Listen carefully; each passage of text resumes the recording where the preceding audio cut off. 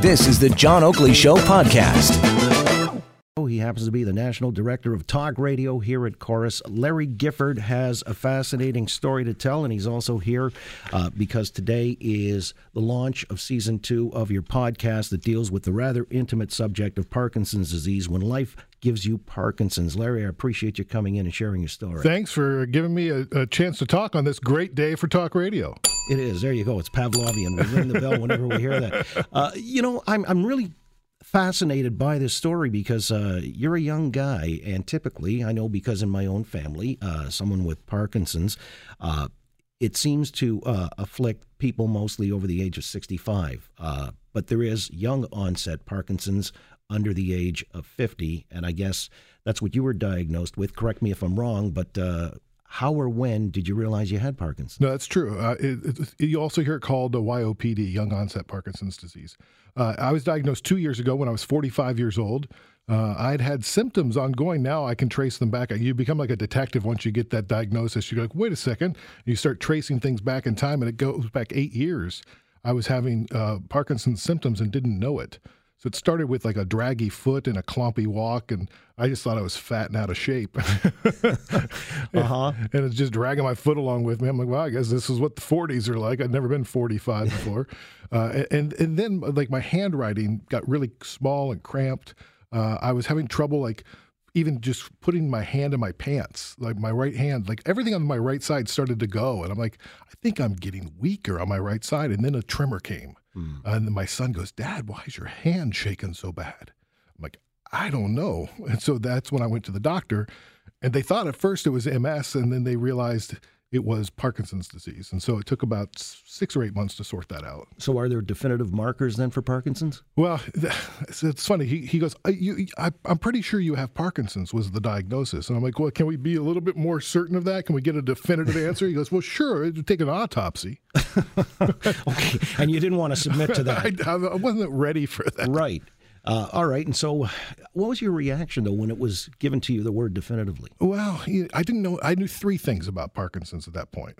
I knew Muhammad Ali, I knew Michael J. Fox, and I knew it had something to do with tremors. I didn't know at that time that the belief was that it doesn't kill you, but you'll die with it. There's no cure, and they don't know why you get it. The 10% of them are genetic causes.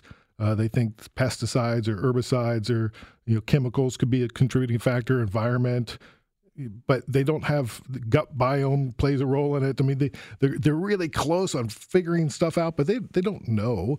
And so you start looking up on the internet, which you're not supposed to do, but you don't have any other resource, and so you go, boy, I mean, there's like 40 some symptoms that are possible with Parkinson's, and some of them are ugly. I mean, it's like depression, anxiety, I mean, suicidal thoughts. I mean, and that's not a reaction to the Parkinson's. It's a symptom of the Parkinson's, because here's what I didn't know, and I learned real quick. It's about dopamine production. By the time I was diagnosed, I'd lost more than 80% of my dopamine-producing brain cells.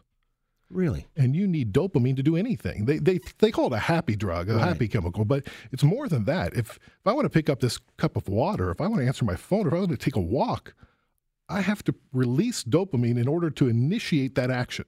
Right. And I don't have that. So now I take levodopa carbidopa, which is like the gold standard drug, and it's synthetic dopamine, and I have to take it nonstop throughout the day. So I'm up to over 12 pills a day of that. So that's, 70 some pills a week.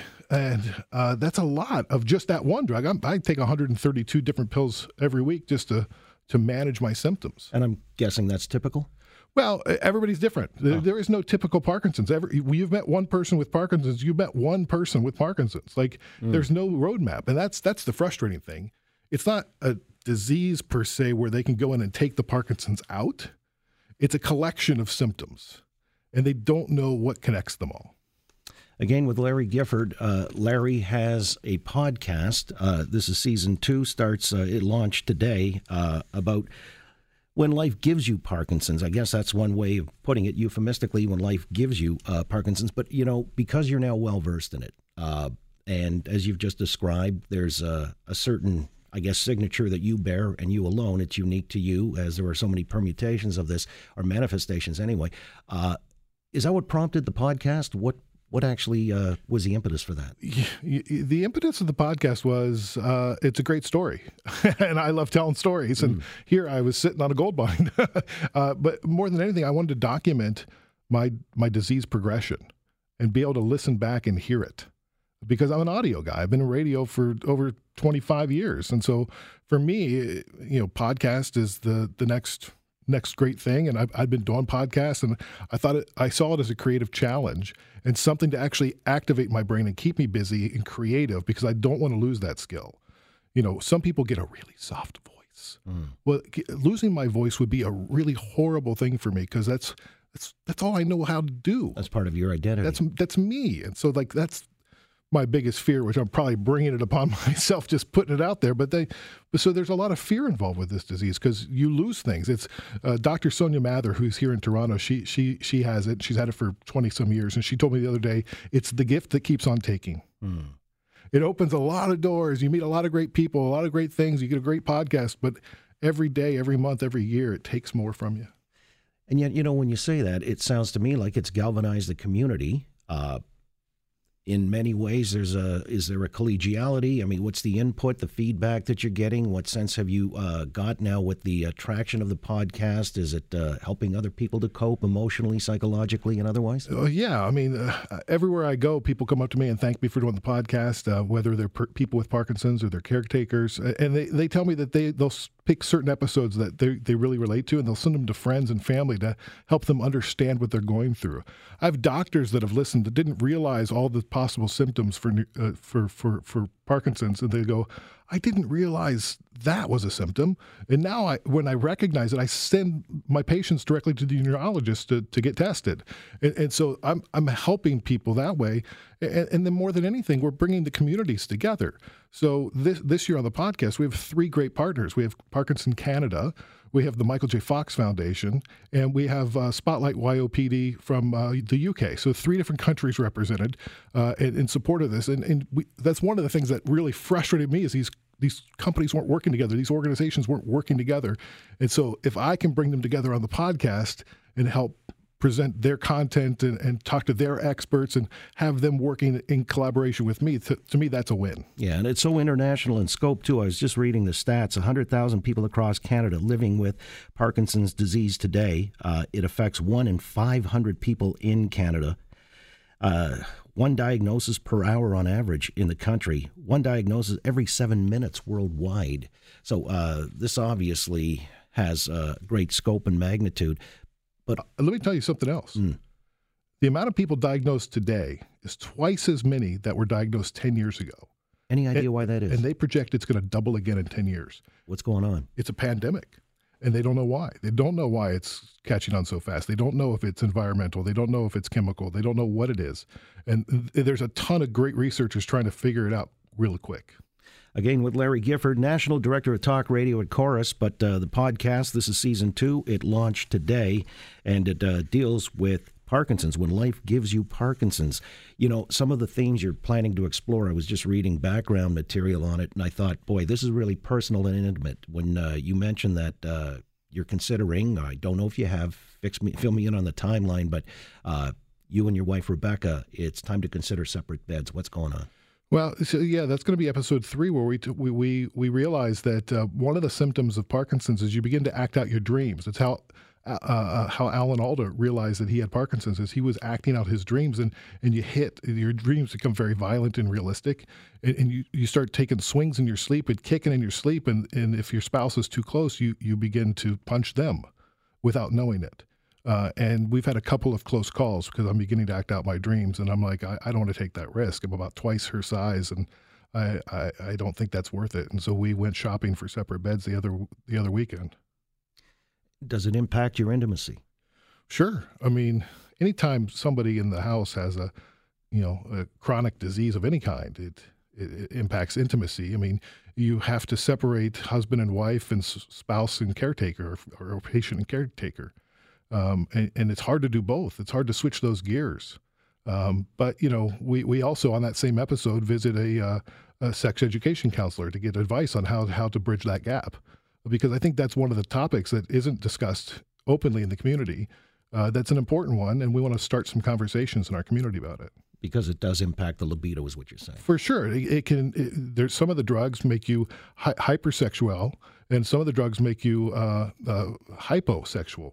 So it can increase your libido, it can decrease your libido, and it can make you, anytime you're sick, you're not really feeling very sexy, right? Mm. So, for each of us, she has more work to do around the house because I can do less. So she's tired. Like, we're just exhausted. So, what we realized when we were recording the episode is like, holy crap, it's been a year since we had sex. Mm. And the therapist is like, less than 12 times a year means you're in a sexless marriage. I'm like, wow. So that's coming. Yeah. Well, wake up call on that front. I wanted to ask you, though, because I thought it was fascinating, some of the other themes you're going to explore. And I mentioned this prior to your arriving here, and I need confirmation if I got this right. There's a woman who claims that she can actually smell Parkinson's? There is. Her name is Joy Milne. She's from the UK. I've met her. She's a joy to be with. Her husband had Parkinson's, and she noticed that his body odor changed at one point in their marriage. And then 10 years later, he was diagnosed with Parkinson's, and they went to a Parkinson's support group meeting, and everybody smelled like her husband. And she's like, this is weird. And so she asked a researcher, why don't you investigate the smell of Parkinson's? And one of the key symptoms of Parkinson's is the loss of smell. A lot of people lose their sense of smell. I did. And that's what they mean. You research that. And she goes, no. There is an odor to Parkinson's. So they tested her. They took 10 people, some with and some without Parkinson's, and they took their shirts. And they cut them in half. So there was 20 samples. She sniffed them. They weren't wearing them. She was just sniffing them. And she got 18 out of 20 correct. 6 months later, the one she missed got Parkinson's. Really? So she was 20 for 20. Whoa. Now, that's a human being. I also hear that dogs are trained to sniff out Parkinson's. To what point or purpose? So there are dogs in Italy that they're training right now to sniff out Parkinson's. And in both cases, we're desperately searching for a biomarker, something some test we can take, something, whether it's a blood test or an eye test or cleaning your earwax out of your ears and testing it, whatever it is. And if we can do it from the odor of Parkinson's and sniff out, hey, there's a high probability you're going to be diagnosed with Parkinson's in 10 years because you have excess sebum and that smells a certain way, then that's a huge advantage because then we can get people on exercise regimes. We may be able to stop it from onset. So you'd still have Parkinson's, but it'd be dormant if we could figure out how to do that. So there's a lot of advantages to knowing that you are a prime candidate for it. Yeah, in anticipation of the numbers, as you cited just earlier, when you look at, for example, Alzheimer's and strides being made to deal with the impact of that as an aging population is happening in our midst. I mean, we could say the same for Parkinson's. I mean, preemptively, as you just said, there's maybe some good news as far as that's concerned, but the numbers are going to grow almost exponentially. You were telling us earlier. Is there anything on the horizon, the near horizon, that might, help to forestall those numbers that you cited? Well, I hope so. I know there's a lot of people working on it. It takes a lot of time to go from the laboratory into the pharmacy. And like a dozen years, because you got to do all these testings. Anytime you're going to inject something into a human or make them swallow something, you got to test it and test it and test it. And a lot of these drugs, these hopeful drugs that they've had for Alzheimer's and for Parkinson's, have died in stage 3 testing. And that's really the final round before you take it to market. And it's unfortunate. They have a lot of great theories, but they're just not coming together in the end. So I know people, the Michael J. Fox Foundation's raised $900 million since 2000 to research Parkinson's disease. It is the fastest growing neurological condition in the world, and its prevalence is only second to Alzheimer's. So both these diseases are very similar in nature, and the researchers are working on them simultaneously, and in some cases in the same lab, the same researchers are studying both diseases. You just mentioned Michael J. Fox, and I know you're intimate with the foundation, and not as intimate as I am with my wife. And hopefully that continues on in that vein, as we just mentioned, because that would be all upside. However, Muhammad Ali, as someone else who gave prominence to the whole notion, celebrities and athletes, virulent athletes afflicted as well. I noticed that Rashida Ali, the daughter of Muhammad Ali, is also part of the community, and people that I guess will feature on the podcast as well. You've got, sure. American Ninja Warrior Jimmy Choi, Tim Hague, who won the Amazing Race Canada Season 1, and so it goes. So this continues to elevate the profile of what's taking place here, and you're doing the Lord's work, in effect, and good on you. Well, thank you. A podcast that is, I guess, bringing it right into sharp focus for a lot of folks whose family members and intimates likewise may be afflicted with Parkinson. So the podcast is Season 2, available now, and people can access that wherever you get podcasts, wherever you listen to your podcast. You can also go online. Some people don't know how to use the apps. Just go on your browser and type in www.curiouscast.ca. You got it. Larry Gifford, National Director of Talk Radio at CORUS, When Life Gives You Parkinson's. Real pleasure. Appreciate it, and continue the good work and success in your life. Thanks for listening to the John Oakley Show podcast. Be sure to rate, review, and subscribe for free at Apple Podcasts, Google Podcasts, and anywhere else you get your on-demand audio.